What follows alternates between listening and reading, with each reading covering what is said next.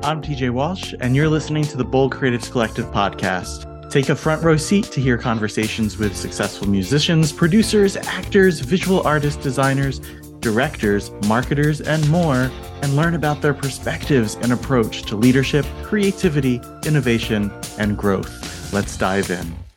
So I'm really excited to be here with Sam.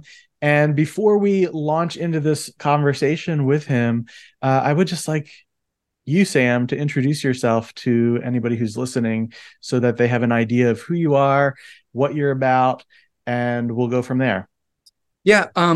First of all, thanks for having me on. I'm super stoked to be here and to just talk about, what I do and the world of music. And so my name is Sam Gutman, and I play keyboards and synths of various kinds. I play in my original project, Out of the Beard Space, and I play for Miss Lauryn Hill, the hip hop singer.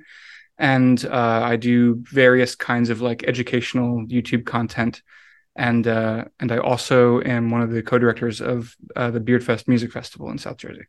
Awesome. So you have your hand in so many different pots that I think it's really awesome that we have you here to talk about what it's like to kind of split your time between so many things. I mean, some of the stuff that you're doing right now is pretty demanding in terms of your schedule, in terms of where you're supposed to be, but you're still kind of able to, impact different people in different places at the same time that you're doing all of that. Sure. Well, one answer is that not all those things are playing out at the same time. So my festival, Beardfest, just ended. And that's a big weight off my shoulders for at least a few months until we have to like start revving up that whole machine again in the fall. But while that was sort of in its crunch time, I did that also intersected with a heavy period of shows with Lauryn Hill, and that was very difficult. But luckily, I can do my Beardfest stuff remotely, so I was, joining Zoom calls and answering emails and making various kinds of like digital media content from everywhere. And as far as the students go, teaching was my main thing for a long time. Teaching privately, it all went remote during COVID, and I kind of never came back from doing it remote just because I liked it so much. I was driving around to kids' houses, and then once I didn't have to do that, I just stopped doing it. But realize how nice it is to just like click a button and they appear, right? Yes.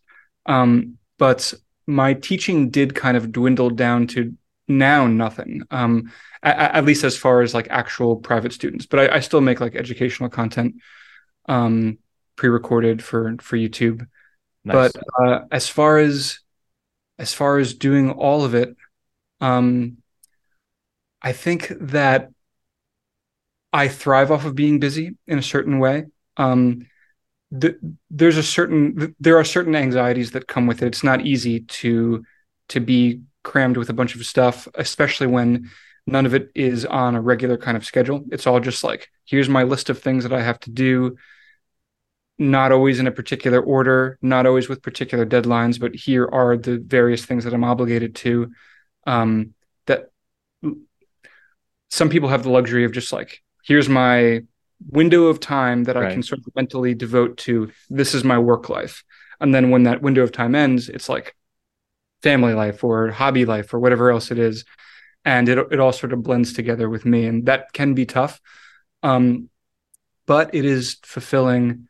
And there's other kinds of anxieties that creep in when I have too much free time too. So yeah, I can really relate to that. I think I'm a similar type of person in terms of, being busy all of the time and having a number of different things that are kind of spinning at once. And I don't know what to do with myself when, some of those plates stop spinning, right? That's where I start to really fall apart and question my existence, right? Why am I busy anymore? And it sounds like that is a bit of what plagues you as well. Is this for sure? When you're busy, you're not asking yourself like existential questions of like, where am I at, and am I doing the right things, and am I, is my whole existence like, am I doing it right or whatever? Like you're not asking, you're just you're just doing, and there is a certain um simplicity in that. Mhm. There's a certain complexity in it. Yeah, for sure. I mean, I do think sometimes that it can be a good thing to slow down and take stock of, oh my God, I'm doing all of these different things. What actually am I doing, or what purpose do all these different things serve? I think that's a good thing to do on occasion, Oh yeah. especially when we're looking for, the next phase of growth to take place. But in general, I think a lot of artists or creative people are people like you and me who are just kind of going all of the time, and moving from one thing to the next. And I find that with the artists that I work with often, whether they be musicians like yourself, or visual artists, or other types of creators, that constant movement, even when they are forgetting to slow down, that constant movement actually helps their uh, creative energy, their creative generation, to keep moving forward. Do you Yeah. find that that is where your creative propulsion comes from? Is the constant moving as well? My creative propulsion, there's a balance to strike, and I know that that's somewhat of like a trite answer because, like, of course, there's a balance to strike, but it's not my ideal balance to be crushingly busy, and sometimes I am, and when I am, it's unfortunate. And I think that I've gotten better at saying no to things and managing my time better. Still, there are periods of time that just like unfortunately intersect in a way that I can't always control. That sometimes have me busier than I want to be.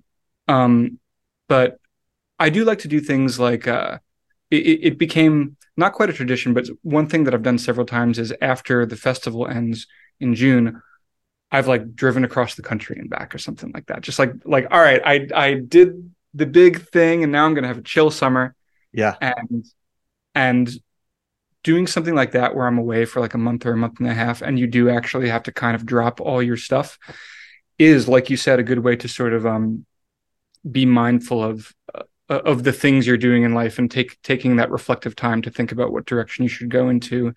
And like when I get back to the area, to more mindfully put the pieces of my life back together, and Right. maybe leave this or that out, and things like that, just sort of hit a hard reset. Right. Because especially now, as you're on tour right now, you're going back and forth from one place to another. That can be a really, fragmenting kind of experience, I imagine, right? For someone to be bouncing from one city to another, and then back home, and then another city or another country, and then back home, to really keep their mind wrapped around their life and the other projects that you're having go on. Because like you said, you were also managing this year's iteration of Beardfest, right? Yeah, yeah. There are lots of things about like the life of playing a lot of shows, especially if those shows require a lot of travel, that are not conducive to like stability, uh, both in terms of like your like orienting your mind around how you structure your day, just because every day is different, but then also just like physiologically, sleep schedules and things like that. Like I definitely notice that when I'm if I have to be at like an 8 a.m. sound check, or if I have rehearsal until like 2 or 3 in the morning, which both of those instances are things that are common. Those sorts of things, I notice it hurts my ability to like emotionally regulate Mm. and stay balanced and feel good, and so I have to like make sure that I'm like making up that time somewhere, getting enough sleep, eating well, things like that. Yeah. Are there things that you have found work better for yourself in terms of your your self-care, so to speak, that you go to more regularly? One self-care thing that I have is playing Zelda. I'm just gonna be honest. Zelda? Okay, we'll put it out there. That's Like awesome. I'll get home from a trip, and then I'll like take the next day to just like lay in bed. The new Zelda Tears of the Kingdom game came out. I'll just like lay Nice. and play Yep. that for a few hours and just give Yeah. myself that day. you know? Yeah. Yeah. So stopping in the midst of the constant going that we were just talking about being really important and actually helpful in some respects, actually taking a day in the middle of all of that going For to sure. stop and just do something that is fun and that doesn't really take a lot of brain power Sure. Yeah. is so important to you. That's what I'm hearing you say. Yeah. But also, so that's in like a very micro, like here's how I decompress Yes. over the Right. course of the day sense. But there is a more macro, like I was saying, various things about the daily schedule are not conducive to like stability. But in other ways, the life of an artist more broadly is also not conducive to stability. Um, Mm-hmm. Not only in terms of the scheduling, but just in terms of like there's no one way to do it. Nobody really knows exactly like what like how to achieve the thing that they're trying to achieve. There's a million ways Wow. that you Yeah. can go about it. And also, for the most part, artists are like whether it's a painting or music that you're putting out. I can speak to music. You know, like you put out a song, you put out an album. For the most part, like the world doesn't really pay attention. You know, you Mm. release a song, it gets a few plays, it gets a few views, whatever, but it's not some, like maybe some people like go viral overnight, and that comes with a whole other dark side Right. of anxieties. But Sure. for the most part, um, the life of an artist in multiple ways is tough, and a sort of more macro strategy that I think I've gotten a little bit better at in more recent times to like manage that kind of thing is to not like is to be far more in touch with like a long arc of progress over the course of years than I am invested in any one thing like Right. going viral or what or anything like that. Like Yeah. um just knowing that like if you just kind of exist as an artist and like you put things out there and you just do what you do and you meet people over time, like eventually things lead to things and you never know where things lead. Right. And being like comfortable in that is probably the biggest strategy for mental stability in Yeah. the art world that I have come across. Because if it's not that, then it's just like this constant, like you put out a song and like, I hope this gets big, and then it doesn't. And then you're Yeah. crushed. Or here's my Yeah. YouTube channel. I hope it gets 1 million subscribers, Right. and then you're crushed. Yeah, And I mean, especially in the world that we live in today of like vanity metrics, right? Like how many followers do I have? How many downloads do I have, right? And to some extent those things are important and they have their place, right? But they can't be the end all be all to how you view and measure success, right, right? And I like that image of the long arc, right? The long arc that you were just talking about. You know, we almost have to like attach ourselves to a drone and like get ourselves above everything to be able right, to see, that trajectory that you're on. Because in the day to day, we're so like focused on that thing that we have to do. I have to play this show tonight, or I have to, go to this opening tomorrow, that we can lose sight of the the overall progress of our artistry, right? Our purpose. yeah, and just like some amount of faith that over the course of years, like it'll work out. Yeah. Yeah, Sort but of, and just sort of trusting in that. trusting in it. Yeah. I mean, it can be hard to have trust in like life in general, but trusting that you are where you're supposed to be or where you need to be right now, is is is a big test, right? Because I think so many people want to just like launch out there really fast, but I've seen and I've worked with enough artists to know that when they do hit that jet propulsion button immediately, or somebody else hits it for them because of one reason or another, the burnout rate is so incredibly high for those people that they just cease to exist, in terms of the world of their art or their music anymore, right? For sure. Just a few years ago, I was gonna like do something else entirely.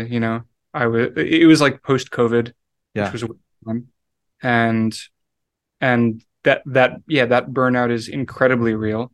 Um, and there was a time that I was like gonna like go deeper into like tech stuff, maybe do a coding boot camp or something like that. Nice. Okay. I was frustrated, and I was just like, like what can I just like can't I just have some skill set and just like execute it upon the world and just get paid for real Just get and just paid. have like a normal life, like Right. I was close to doing that for sure.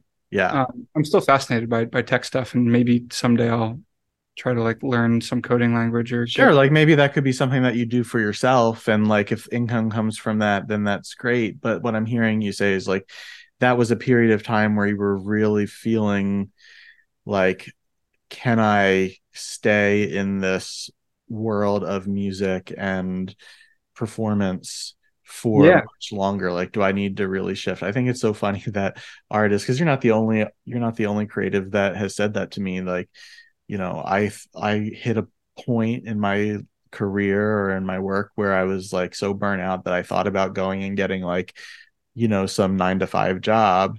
um it's funny that we kind of go in that direction and everybody else is like looking at artists and creatives and being like, man, I need to quit this 9 to 5 job and I need to live that life because it's so much better. Right? Everybody, I don't think that the grass is greener on the other side of the fence necessarily. Right? We all have our stuff that we run up against, and typically run up against it because we're burning the candle at both ends. We're not taking care of ourselves. We're not able to kind of take stock of the longer view and perspective. And that's when a stop from all the busyness is really important, right? for sure. That there can be this grass is greener thing, when I'm like not getting sleep, or if I'm too busy, I'm thinking like, man, like some people just go to work, they get home, and then they're home. Yep. Yep. And but maybe but then there's other times where I'm like, man, like I'm on like a cruise in Mexico right now, or like I am like Right. doing this cool thing, and I'm like, it's hard, it's a grind, but it's cool. Right. And um overall, I think I couldn't be happy doing any one thing. I kind of Mm. always have to keep moving. So Mm-hmm. yeah, Mm-hmm. that's one thing that keeps me uh that sustains me, is like just having a varied life. A varied life. Yeah, I'm totally with you there. And I think that that's important. Another, part of my life, one of my variations is that I'm a therapist as well. And doing therapy with people day in and day out is a recipe for total disaster and burnout too. Um, and I was just talking to somebody right before this, but um, about this the same kind of thing. And one of the old white men who invented this was saying, you cannot actually do therapy, be a therapist 24/7, because you're just going to be annihilated because it's so heavy and it's all this stuff. Having variation in your day to day to not only like keep you from burning out or getting bored or whatever, but to also fuel the creative power that you can then bring back to one of the other areas of your life that is interesting. Sure. Part of the variation that at one point I was considering was being a therapist. Nice. Come Yeah. on over to the dark side. It's pretty good. Yeah, I ended up kind of ultimately being like, you know what, like talking to students all day takes so much social energy out of me that I don't think I could also be a therapist. But Yeah.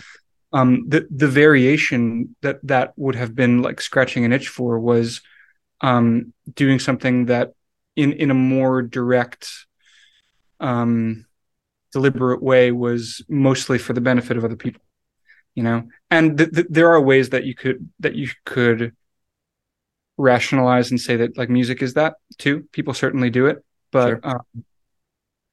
I think that there's like a certain selfishness to art, like you're enacting your creative will upon the world, and certainly if you're pursuing it in a serious way, you're kind of always screaming from the rooftops for the world to pay attention to you. Yeah. And that's a weird position to be in. It's always something that I've had a funny relationship with, and kind of only like reluctantly engaged in that because I realize how, like, whether it's going well or poorly, deriving your like sense of self-worth from the validation of others is like problematic, even if it's like working out, you know? Yeah. It might even be a whole other layer of a mind fuck if Yeah. going well, you know? And so I was like, and so being a therapist at one point, that seemed like something that was like just helping people, and something that I felt that maybe I had the empathy and the capacity to Mm. do.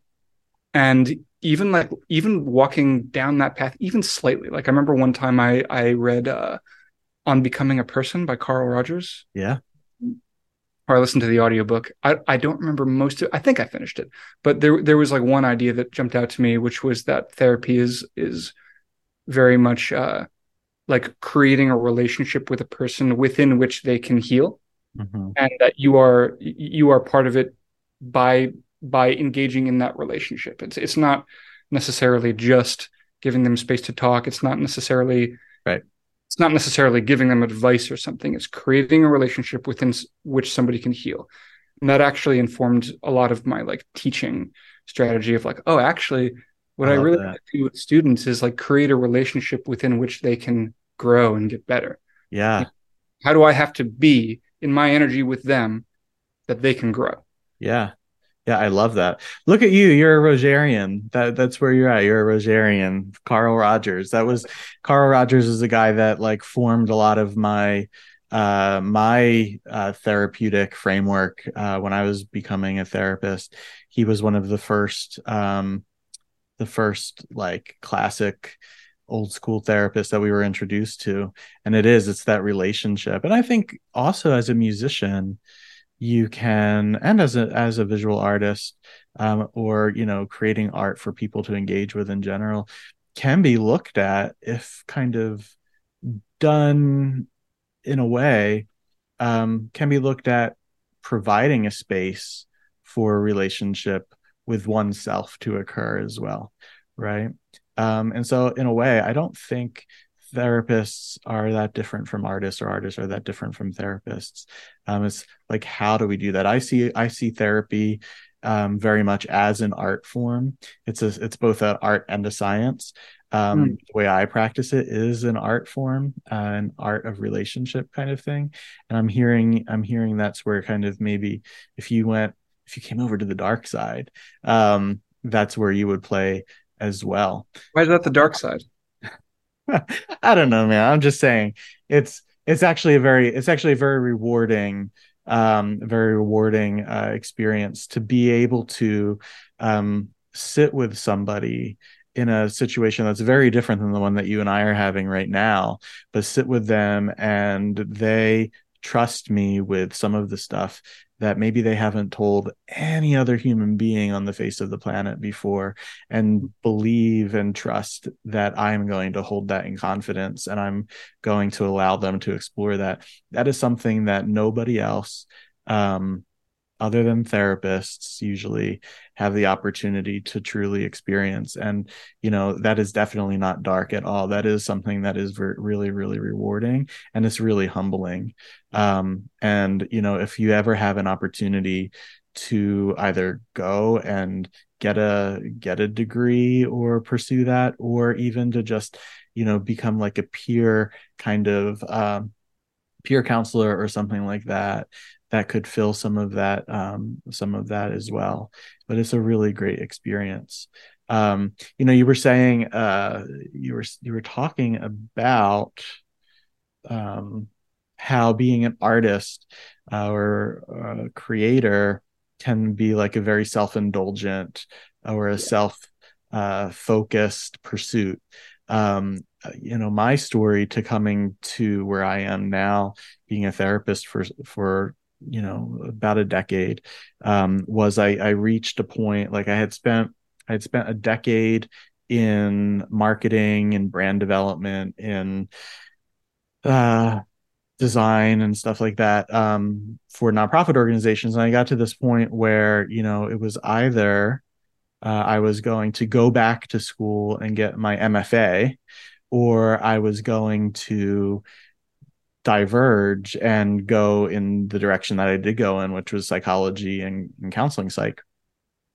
And I knew that my own self, like where I came from as a person, as a kid, as a teen, tends to be pretty like navel gazy, and going and getting an MFA is very much that kind of thing, where it has the tendency to bring you to that place where you're so focused on your inner world, and you kind of isolate yourself away from anything else. Whereas, and I knew that that would be self-destructive for me, and so what I did was I chose the other path, where I could connect with other people, and I could use my skills, and I can use my talents or gifts, whatever, in that arena, but it wouldn't be so isolating.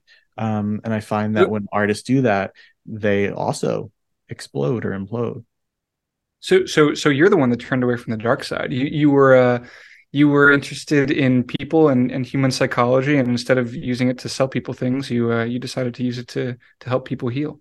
100%. It came to the point where, I was tired of sitting across the table, even though I worked for organizations that had people's best interests at heart, in general. I worked for nonprofit organizations, some NGO kind of type places. But the work that I was doing was really focused on obtaining the funds for the work, right? So I wasn't necessarily engaged in the humanitarian stuff. So I got tired of like sitting in rooms with people, trying to come up with solutions and learning about what makes people respond to certain things in certain ways in order to get them to give $1 or $1 million, right? It's like, how can I use this in a way that's actually going to impact somebody's life, and I don't feel like, I'm selling the next Yeah. thing anymore. Yeah, so I guess in a way, yeah, I did turn from the dark side and went towards the lighter side of things. Nice. Yeah, I guess it was like which kid do we put on the pamphlet of the Save the Children thing that makes the people sign up? Like, which picture works, which evokes the most emotion, what is going to get somebody to respond, right? Yeah, that just gets old after a while, and you start to wonder, like, what is the actual purpose of this? Yeah. It's a big question. I want to, if we can, in just the last few minutes that we have, talk a little bit about your experience co-founding a music festival, because that is, this is a little self-indulgent for me now, because like I love festivals. I love, just the atmosphere that's created, the community that's cultivated. But I also know that it must be just like a ton of work to pull something Ton of like that work. off, right? And I think I was, if I'm remembering what I read correctly, you guys started out in like a backyard space, right? And then it just has grown into this larger production now. Yeah. So we started the first year of Beardfest was 2012, and it was in our guitar player Zach's backyard. And we had been throwing parties there for a while, but we at one point decided to just like call it a festival and book more bands. And we didn't know really what festivals were at that point. It was really in between that and the next year when we sort of got a glimpse of like the jam band festival world. Mhm. Yeah. That not only did we realize, oh, this is a thing, and here's how we should do it. We could have workshops and live art and this and that. But we also realized that we as a band could fit into that scene. Like, Mm. here's actually a place where weird bands can go and play sick shows and be well received. Yeah. And that sort of marked the transition from us just being this like prog band that like was following in the footsteps of like Zappa and Yes and King Crimson to Yeah. like sort of like a proggy jam band, Nice. and we also love to improvise anyway. So it was Yeah. like we can like we can improvise on stage. That's a thing. People do that. So Yeah, we so then 2013 was sort of the first like legit year. And then it just grew and grew ever since. We've just still we're here we are. Sometimes I can't believe that we're still here doing it 11 years later. Yeah. And that it is what it is. But yeah, it's one of the most special things in my life, pulling Hmm. it off with a big group of all my closest friends Yeah. here. Yeah. Yeah. And it's connected. It was initially connected to Out of Beard Space, right? That to your band. Yeah, yeah. The band is Out of the Beard Space, and the festival is Beard Fest, and it's still connected. It's like we still headline the festival every year. Yeah. Um, So it was all you guys from the band created Beard Fest, yes. and it's still got that's amazing. 11 years in. And you guys are still, is it all the original band members, or have you guys kind of pulled people in and out over the years? Because 11 years is a pretty decent length of time too to be Yeah, playing. there hasn't been a whole lot of personnel switching over the years. We in 2016, I think we added another drummer when so we added our second drummer Mike Mahoney in 2016 when our original drummer Ethan needed a break. People need breaks. The band grind is not easy Totally. at all. He took a something like a year off, and Mike came in, and then Ethan came back, and then it's just been both of them ever since. Nice. Yeah. And we also have two bass players, and at times, like one or the other has stepped out. Yeah. Um, but Yeah. yeah, and I'm missing more shows than ever before, which is sad. Um, and so yeah, it's like people come in and out, but it's generally the same cast of characters, and everybody also has a role on the festival. Like we actually run the festival. You know, it's Yeah. some bands have a festival and maybe they started off running it, but like I don't know anything about Camp Bisco, but I assume that at one point the Disco Biscuits actually ran it and then maybe they handed it off. Right. Whereas something like the Roots Picnic, the Roots, Questlove wasn't like running the box office. Probably never was a thing. Right. Uh, I don't know how that arrangement works, but we run the festival like for real. And so yeah, like you said, it's really difficult. It's a lot. And around that like April, May period, I'm very bogged down in my role of it, which is a lot of the digital media and Hmm. marketing stuff. Hmm. But luckily for you, you're able to do that remotely wherever you are in the world. And I did just hear you say, as far as the band goes, that you're starting to miss more and more of the shows, at least during this period of time, and that's sad for you. I can imagine that really is sad, because this has been a project that you've been on for a really long time and a big portion of your life now.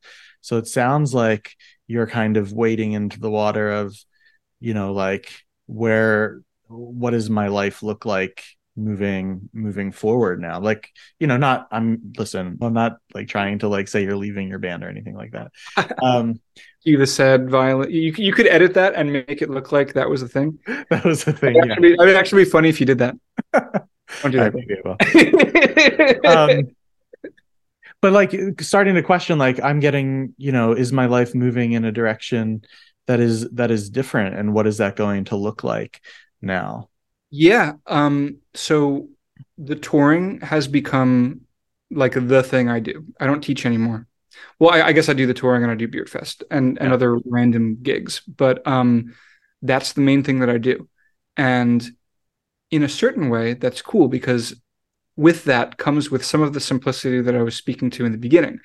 It might not be a 9 to 5 and it might not be a normal schedule, but I can mentally compartmentalize. I can say the part of my life that is work is this part. Yeah. It's not some random vague thing that I can't even mentally keep track of. It's this, it's all in there. So it has that upside. The downside is that it's such a grind. We have a lot of rehearsals, and I'm away in North Jersey for a lot of many weeks. In 2022, we were rehearsing like 5 days a week, and we had weeks off and we had time off, but I was away a lot in the first Yeah. year that I was in this band. It's been a little less this year and a little more shows, which is good, but it's a lot of being away from home. It's a lot of erratic schedule stuff, and some guys do this for their whole lives. There's older guys in the band who have played with legends for decades, and I'm not sure if that's the path for me. So, I'm kind of a homebody in certain ways. Yeah. I also, like I said earlier, I feel like I like always need to keep moving. So at some point, just in terms of my own like creative flame for this and desire for other things, it could be time to move on at some point. And so Right. I'm thinking to myself, like, all right, like I don't think I want to do this forever.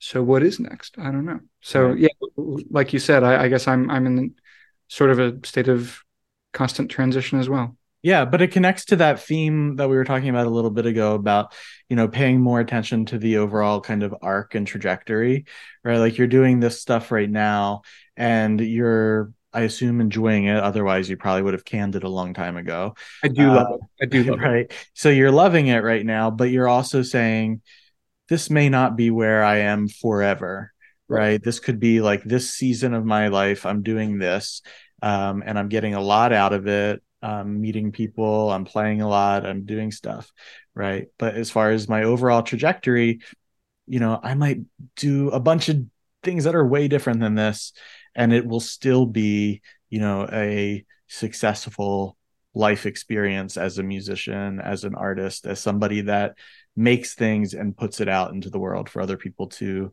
connect with. I hope to do a bunch of different things Yeah. over the course of many years. I think it's beautiful when I meet older people who like transitioned careers in their like 40s or 50s or even not even career related, when people like start new relationships, or like when I meet like an older person who like just got married or something like that. I always think that those things are beautiful because I feel like there is this impression that there like comes an age where your life comes together and then like that's it or something. Yeah. And it's possible that that was at one point more true when in olden times, or I don't know, whatever, however you want to say it, like people would stay in I'm with in you. a career for 40 Yeah. years. My grandpa worked Mhm. as an he was, I believe, an editor on a newspaper for like 40 or 50 years or something like that. I can't Wow. imagine that. I can't Wow. imagine that. I always feel like I need to like be stimulated by new things, and I want to live in other countries. I want to try other things. Yeah. Uh, and just like sort of follow my fascinations and just live a varied and stimulating life. And Yeah. I don't know where Yeah. it will take me. I think I mean, that whole thing, there's been so much has changed in our world, the way we live, the things that we value, the makeup of our family structures and everything like that, that, it was almost like a necessity to have that kind of stability and the expectation that you were going to have that stable career. Um, because also if you stayed there, you probably got like taken care of at the end. Whereas like today, yeah, life is way different and we value so many different things, that it's unheard of almost to remain, I think, in a job. I think the data is saying something like 5 years is a long time, 3 years is a long time. Yeah, and that is kind of what you just said is sort of the trade-off of the modern life, is that maybe it might be more stimulating to keep moving every 5 years or something like that. However, it might not be conducive to long-term security. Exactly. And Yeah. whereas, back in the day, people would, like you said, be taken care of when they like retired. Right. Um, Things like pensions, right? Everybody was like yeah. a thing back then. Not today so much. Right. Now I'm just like trying to make up for it by like making sure I, contribute to my IRA and like just Right. like be, yeah, that is something that I feel compelled to try to be smart about. I'm not saying that I like know a lot about that or that I've been as smart as I could be or whatever, Sure. but um I want to be able to do the things that I want to do and not be, crushed by like having to take a bunch of wedding gigs or have so many students that I'm just exhausted or Right. and of course we all do things we don't want to do, and that's part of life, and Yeah. that's fine. You know, That you is have to. part of life. It's part of the experience too. But how can you curate your life in such a way that allows you to maybe have more on one side of that coin than the other side of that coin, right? How can you do Yeah, that? while preserving the idea of some kind of a long-term stability. Because Yes. like what I was going to say was like I want to be able to do the things that I want to do and feel like I have a sense of freedom. But then the other part of it is I want to feel that sense over time. I want to still feel that way decades from now. So how Yeah. can I set my life up so that I can basically do the things that I want to do over the span of my life and have long-term security? I'm still learning about that, so I'm not like here to like say here's how you do it. So if you have any tips, let me know. For sure. Well, definitely thinking about, I'm glad that you're saying this because you're someone who is like in the game, right? Really like doing what he loves, and doing lots of different things. Um, is still on the younger side of things in terms of just like biological age. And you're thinking about the importance of saving and all of those seemingly boring things, but that is what's going to allow you to continue to do what you want to do in life and not get weighed down on the wrong side or the wrong end of your life with so much like, oh my God, how am I going to live now? Regret. Yeah, and it's even more important for musicians because Yeah. like some people can accomplish that just by like being in a field where you make a lot of money. Right. But this is music. We're not Yeah. making a lot of money, so it's like we Right. gotta figure Right. it out. You know, Right.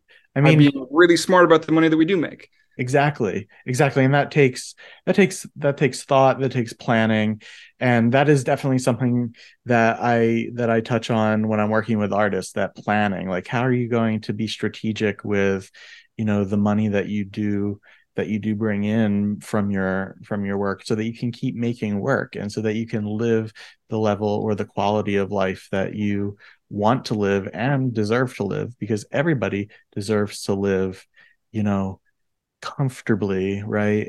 Or at least with all of their needs met in a way that allows them to feel secure. So, yeah. Hey, listen, this has been an awesome conversation. I'm so glad that we had it. We talked about a bunch of different things. Can you, Sam, just give people a little bit of an idea of where they might be able to find you? And then I will also include that in the description of the episode as well. Sure.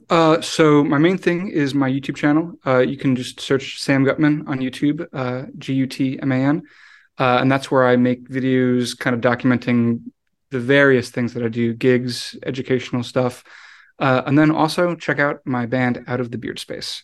Awesome. It's a band that I've been in for like 12 years. It's a group of friends that grew up together and make a bunch of awesome, crazy music. It's awesome, crazy music. Yeah, if you haven't heard of the band, if you haven't heard the music, everybody definitely check that out. I really love listening to it. And also Sam's Instagram account, you like post some pretty awesome reels of like your behind the scenes kind of experiences too. Yes. That spinny turny stage thing that she has Yeah. is like pretty sweet looking. Yeah, that was just for that festival, and I didn't know that that was going to happen until like the moment it happened. Okay. I was You my had no mind idea, and then it was just like pretty started blown. rotating. Well, like we had already sound checked, and then we got to play, and then the whole everything was like behind the stage, facing the other way, and somebody was like, "Oh yeah, this is going to spin around," and I was like, That's "How is awesome. that going to happen?" And then it happened like minutes later. So And you're like, oh, my they mind were was right. It happened. That's blown. awesome. Cool. Well, I will include all of that information in the bottom here on the show notes, everybody. And Sam, thank you so much for your time, taking time out of your busy schedule. And I hope that you have awesome travels coming up. Thank you, and thank you for the great conversation. Definitely. See you later, everybody. This has been the Bold Creatives Collective podcast. I'm TJ, and this is Sam, and I will check you out. What am I saying? I will talk to you, and you'll hear me You can check next episode as well. Have a great one, everybody. it.